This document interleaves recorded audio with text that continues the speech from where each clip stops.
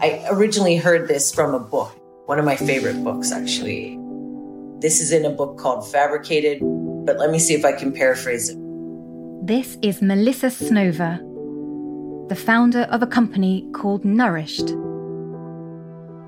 You wake up and your automatic blinds don't actually move because it's just a material that changes from clear to opaque because we've now mastered 4D printing, which is basically change of material for use, right? Then you walk into your kitchen and your biometric measurement technique, whatever it might be, your Fitbit, has already sent vitamin levels and hydration levels and macro levels to your 3D printer, which is in your kitchen, which is now making you your favorite cranberry orange scone by Jamie Oliver, but fortifying it with all of the necessary macro and micronutrients, which you need at that moment to get back into perfect balanced health. And that's just the beginning of your day.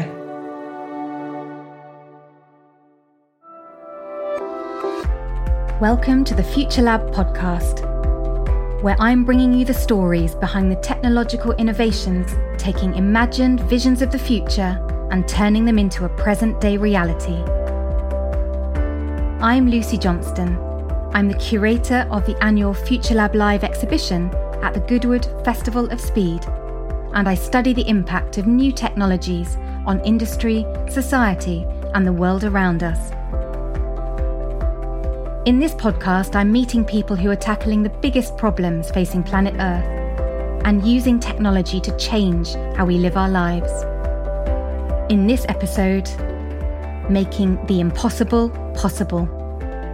In about 6 months, I developed my first prototype. You're creating a 3D model or a 3D design out of nothing. It's also a feeling I'll never get sick of, to be able to say I developed something that no one has ever done before, ever.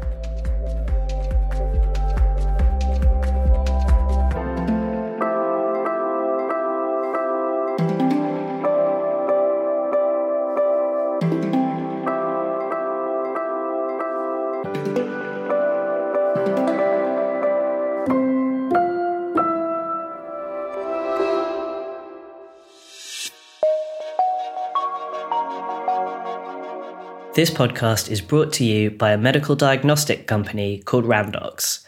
And over the series, we're going to be hearing about the work they do and the people who work there. I'm Catherine McCook. Catherine is an electrical and electronic design engineer at Randox. One of the projects she's worked on is the Randox Discovery. So essentially I design all the electrical parts that make the machine run. Without that, we wouldn't be able to have a Randox Discovery sitting in front of us. Randox designs all sorts of diagnostic tests, but they realised their investigative procedures were too complicated. The equipment for their tests took up a lot of space and required users to be highly skilled. So they wanted to build machines that were smaller and easier to use. It's exciting stuff, but Catherine's family don't always get it. None of the rest of my family are engineers. We all tend to have went off and went down really different career paths. So sometimes you're going home and you're getting really excited about something that you've done in work, and they're like, no, Catherine, I don't understand anything you've just said.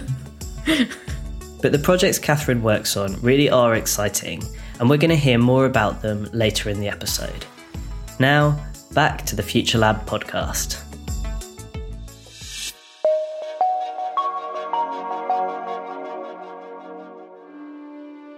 "3D printing is a technology I've been tracking for over 15 years now, and it's always fascinated me, from the very first time I saw a little Eiffel Tower being printed and a Christmas tree angel appear before my eyes. I visited all kinds of laboratories and workplaces around the world that are applying the technology in their manufacturing and creative processes, and the potential just feels like it's growing. It's revolutionising industries from medicine to architecture, art to space exploration, and fashion to food. More accurately, the technology is defined as additive manufacturing. And it's a really complex group of tools, processes and materials, all of which, when brought together, offers us the incredible ability to fabricate structures and objects that we could never have made before. 3D printing enables us to make the impossible possible. From the smallest to the biggest structures, 3D printing can change the game across so many factors. From speed, precision and cost, to new material technologies, customization, and sustainability. It removes the requirement for a production line and means we can just make single products at no extra cost, as and when they're needed. It can even give us the ability to make structures that cheat gravity. You're creating a 3D model or a 3D design out of nothing. Like when Andy Langfeld had an annoying problem. He needed a place to keep his baby monitor. Because it was always falling on my head during night and I couldn't sleep. By his own admission, he's not the most technical person. My wife would attest that it's better to get someone in-house to fix something than let it do by myself. But Andy had a 3D printer. I printed a little structure to hold the baby phone, and it didn't fall over anymore, but had a perfect angle to watch the baby and so forth. I designed the part, I printed it, and I was the only one in the neighborhood that has a 3D printed part in the household, so I could show off. There was a lot of pride involved. Andy works for Stratasys, one of the original 3D printing companies. They make printers that are used by fine artists, car companies, manufacturers, and many other organisations. 3D printers work by feeding a raw material into the printer via a tray, a bath, or a bed. It's a process that is layer by layer, and you're creating step by step a 3D object. And that's compared to the conventional process where you have a block and you reduce. That's subtractive, creating a lot of waste. Because everything you cut away from a block of material has to be thrown out. That's why 3D printing is also known as additive manufacturing. Because you just use the materials that you need for the part. This makes it a much more efficient way to make objects or parts for bigger things, like cars, planes, refrigerators, whatever you can think of.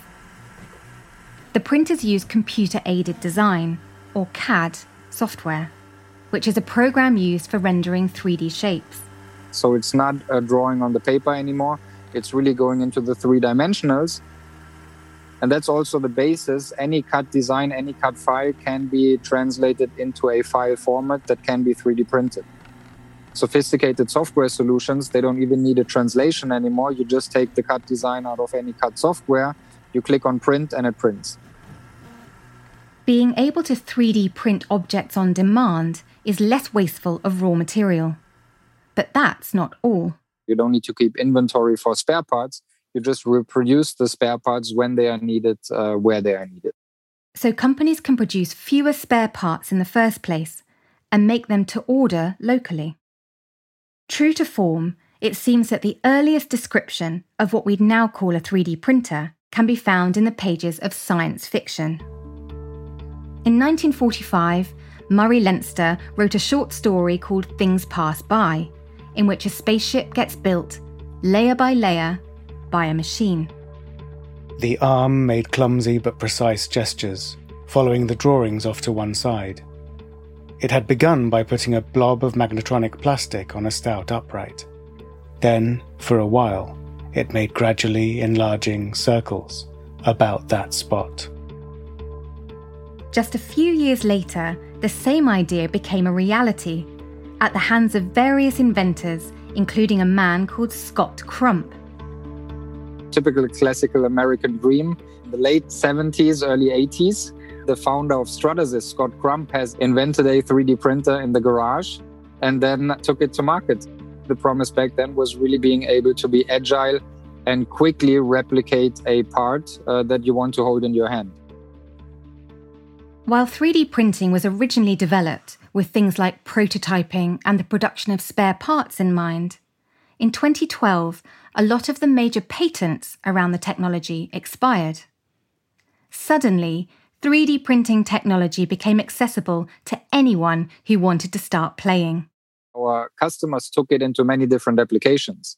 Companies like Stratasys would make 3D printers, but what people chose to do with those printers, the sky was the limit. And over the last 10 years, huge communities of 3D printing enthusiasts sprung up all around the world. This community has been helping to A, spread the word, B, accelerate innovation, and 3, offer alternatives to what the big players in the market have always been offering. After this explosion of interest in 2012, people from the wider 3D printing community began to launch their own companies, creating new types of 3D printers and applications for 3D printing that the original inventors would never have imagined. You have seen an acceleration in the past 5 years of new market entrants providing a 3D printing solution or a 3D printer.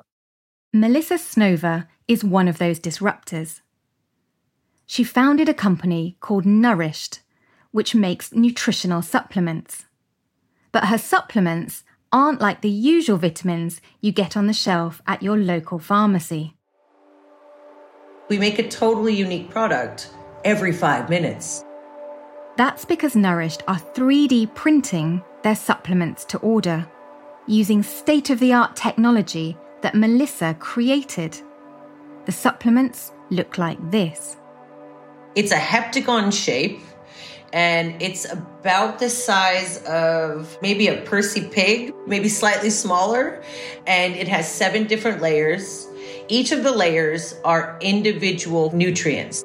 When you look at the product, it looks like a bit of a rainbow.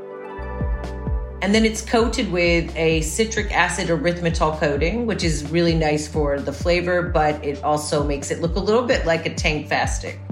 There are no other 3D printers out there that can do exactly what Melissa's do, using an AI-powered algorithm to print totally personalized supplements, unique to every customer.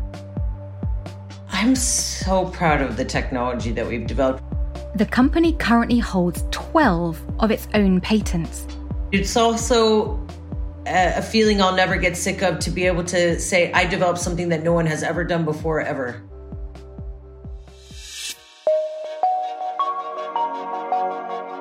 This podcast is brought to you by Randox. Earlier, we spoke to Catherine, an engineer based in Belfast. She works with a lot of the scientists at Randox. Whenever you first start in here, everybody's throwing around all these key terms like PCR and, you know, all these big fancy terms, and you're sort of sitting there like, oh, like I honestly don't know like what that means. But to be fair, Catherine can't really talk.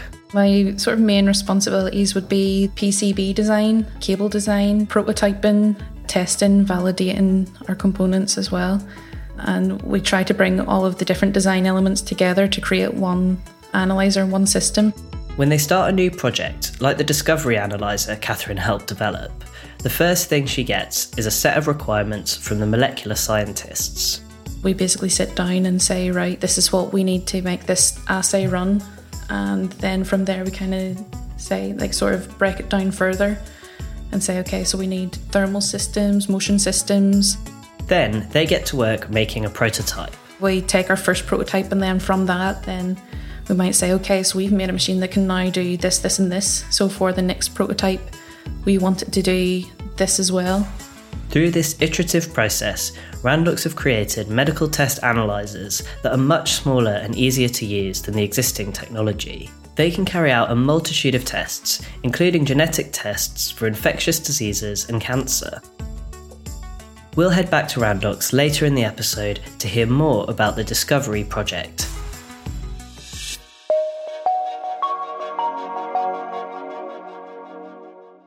When those big patents around 3D printing expired in 2012, Melissa Snover was one of the people who started tinkering with the technology, reimagining the possibilities of what 3D printing could offer the world, coming up with ideas that could have once sounded silly, like 3D printing food. Melissa had already founded a confectionery company. which was called Goody Good Stuff. And that concept was the world's first vegan, allergen-free gummy candy range. She'd had frustrations with the manufacturing process. When you make something in a traditional factory, you have to make over 100,000 units of the same variety at any given time. So every individual flavor, you had to make 100,000 bags. This was hugely restrictive. There would always be one or two people that would, ask for a very obscure flavor. And I would have to say, no, I'm really sorry, we don't have that. And that really bothered me so much. Melissa wanted to solve the problem. It's not physically possible to stock a store shelf with enough options to please everyone all the time. So she came up with a new idea. What if we could create a device that would allow people to choose from a huge variety of different options around shape, color, coating, fizzy or sour, and basically allow them to walk into a store and make that product in a matter of minutes to any specification that they desired at that moment. And that's when I started the development in 3D printing of food. Printing food? At that stage, I had never used a 3D printer before, and it had been many years since my programming days of university.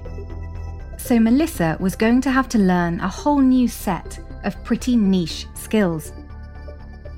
Luckily, that kind of challenge is right up her street. I was a nerd before it was cool to be a nerd. I remember in high school, I went to school at 5 a.m. because if I did that, I got an opportunity to take an extra class with an amazing professor, which was called Great Books. Basically, we read a different book every 3 weeks, and it was a year-long class. It was almost 50 books. Some kids would have been like, oh, God, it was so much reading. I loved it. I absolutely loved it. Melissa was always an enterprising kid. I was always organizing and planning things. And I used to always just walk around and be rushing around saying, now I guess that's naturally made me a good entrepreneur. When she had the idea for on-demand 3D printing of candies, it was around 2015. The technology had been out of patent for about 3 years. It was finally accessible to anyone, and the community around it was starting to build. There was really only one thing to do.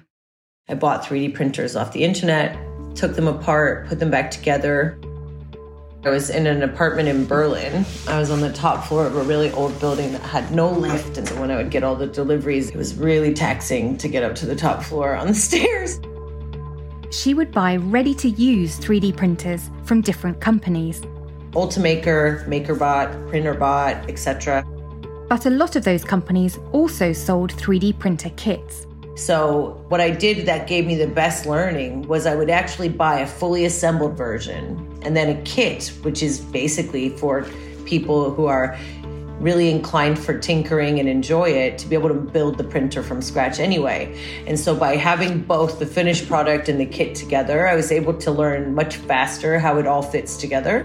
And while she was tinkering, she was supplementing her learning in other ways too. Reading every single book on 3D printing on the internet, attending courses on G-coding. And one of the best things about 3D printing is that the kind of community around it is extremely open and very helpful and very supportive. If you are so inclined or stubborn, depending on how you look at it, you can learn almost anything.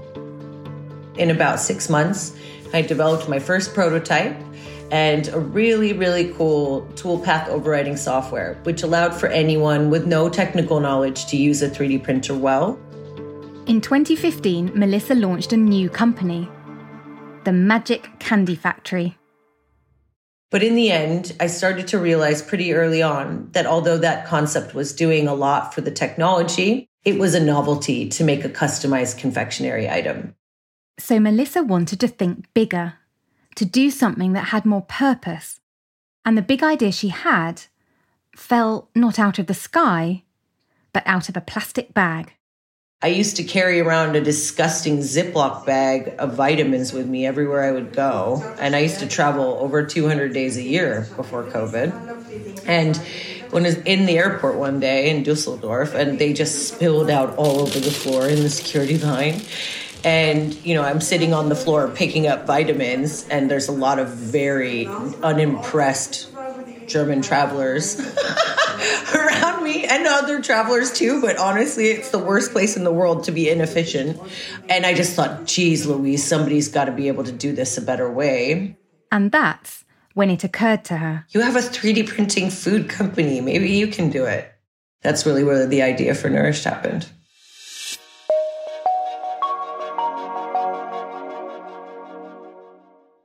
This podcast is brought to you by Randox. Catherine, an engineer at Randox, is currently working on their Discovery Analyzer, a small machine that aims to simplify and miniaturize medical testing processes. Catherine is one of the people actually building that device. A lot of the stuff I've done has been like upgrades and improvements. Randox realised that for some medical testing processes, a whole laboratory floor might be dedicated to one investigation, and the equipment was often really difficult to use. So 5 years ago, they started the Discovery Project with the aim of creating a single piece of equipment that could solve these problems. The Randox Discovery is a benchtop machine.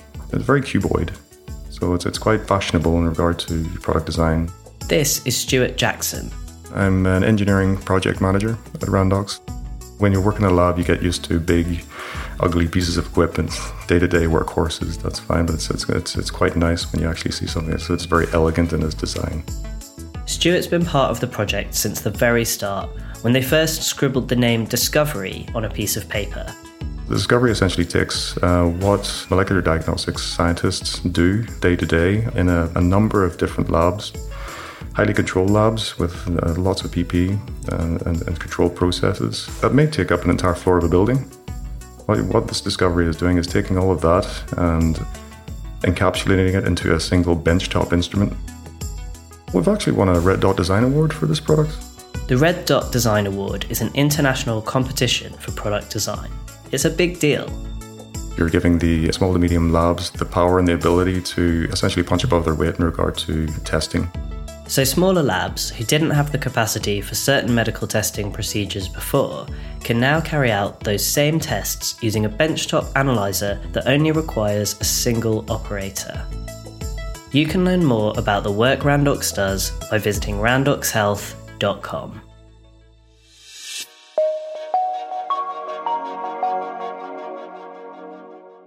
Melissa Snover had just come up with an idea. She wanted to 3D print personalised, on-demand nutritional supplements. To use her innovative 3D printing technology to do something that would make a real difference in people's lives. I drew a picture on the plane on my way home from Dusseldorf of what I wanted it to be like. And when she got back, she sat down with her company's chief technology officer. We basically thought about ways that we could take my existing IP, add to it, modify it, and optimize it in order to create something that would be meaningful and create a true, valuable impact in people's lives on a daily basis in the industry where we felt personalization was most desperately needed and not currently getting it from the market offering, which was health and wellness. I think that when you develop a product that you want, it makes it easier. In my whole life, I've developed things over and over again that were things that I want. They weren't just trying to make a new type of multivitamin. Their product would be a totally personalised, unique supplement designed around the needs of each customer, 3D printed on demand and posted out to order. You start by going to the Nourished website, where you go on and you engage with a consultation questionnaire, which is linked to a decision-making algorithm and a recommendation engine.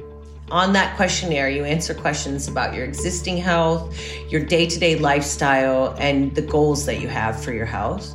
And each of the answers that you provide is linked to a sophisticated intelligent logic algorithm, which is integrated with AI, which then creates a weighting around each of the ingredients based on your inputs. After the algorithm runs your information, you get a recommendation of 7 nourishments that are best suited to you. from a possible 30 different vitamins, minerals, superfoods, and actives, all of which have been clinically trial tested to a pharma grade level, and all of which have at least 2 trials that actually validate the health claims and the benefits which we are talking about when we say we recommend this because this. The algorithm also constantly updates as new clinical research becomes available. You'll find that there's studies like, women over the age of 55 who are going through menopause highly benefit from resveratrol. It's not about men in their 30s. It's about a very specific set of people. And so we integrate that information on a weekly basis based on new research coming out all the time. In true Melissa style, she even went out and gained a nutritionist qualification while she was developing Nourished to make sure the whole process was backed up by science all the way. Melissa says that personalized supplements are the future. Every person is different. You're different than even another person of your same age and gender based on how much screen time you have, how you sleep, how are you feeling on a stress level, how much exercise do you get, how often do you eat processed food, do you drink a lot or not a lot, do you travel often, how often do you get sick, what are your goals? Everyone has different goals. Every single person is totally unique. And 3D printing was the key to making these unique, totally customized solutions available, quickly, efficiently, and on demand. Melissa isn't the only person exploring the healthcare applications for what 3D printing can do. Here's Andy Langfeld again. When you see a doctor printing a 3D model of a patient. In medical settings, doctors can now take CT scans or X-rays and print models of our insides to examine before ever needing to do an invasive procedure. And this model is being used in order to practice the surgery, saving time during the surgery to avoid infection. They can replicate tumour structures to decide exactly how to approach an operation before beginning. That's just inspiring because it's saving lives. Stratasys also has clients using their printers in fashion and art. It's opening for a lot of designers a new world where you can, live out creativity in the fashion industry.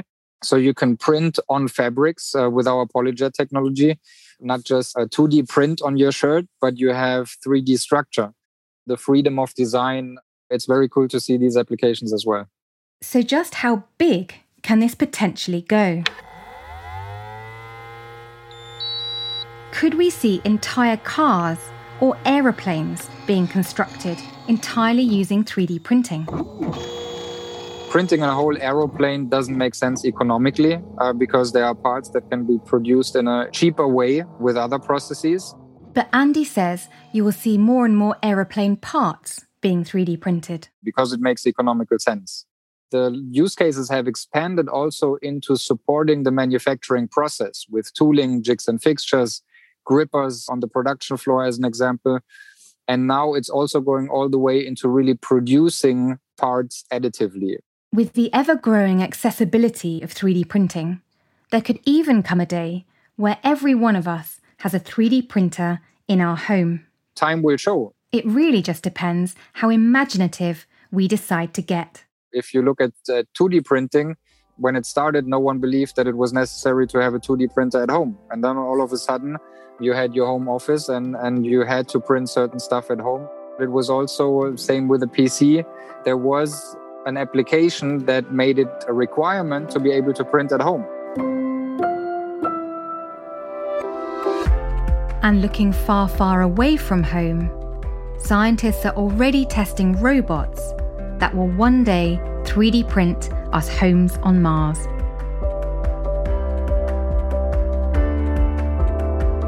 The Future Lab podcast is brought to you by Randox. It's presented by me, Lucy Johnston. The producers are Arlie Adlington, Isis Thompson, Paul Smith, and Peggy Sutton from Something Else, with Neil Cole.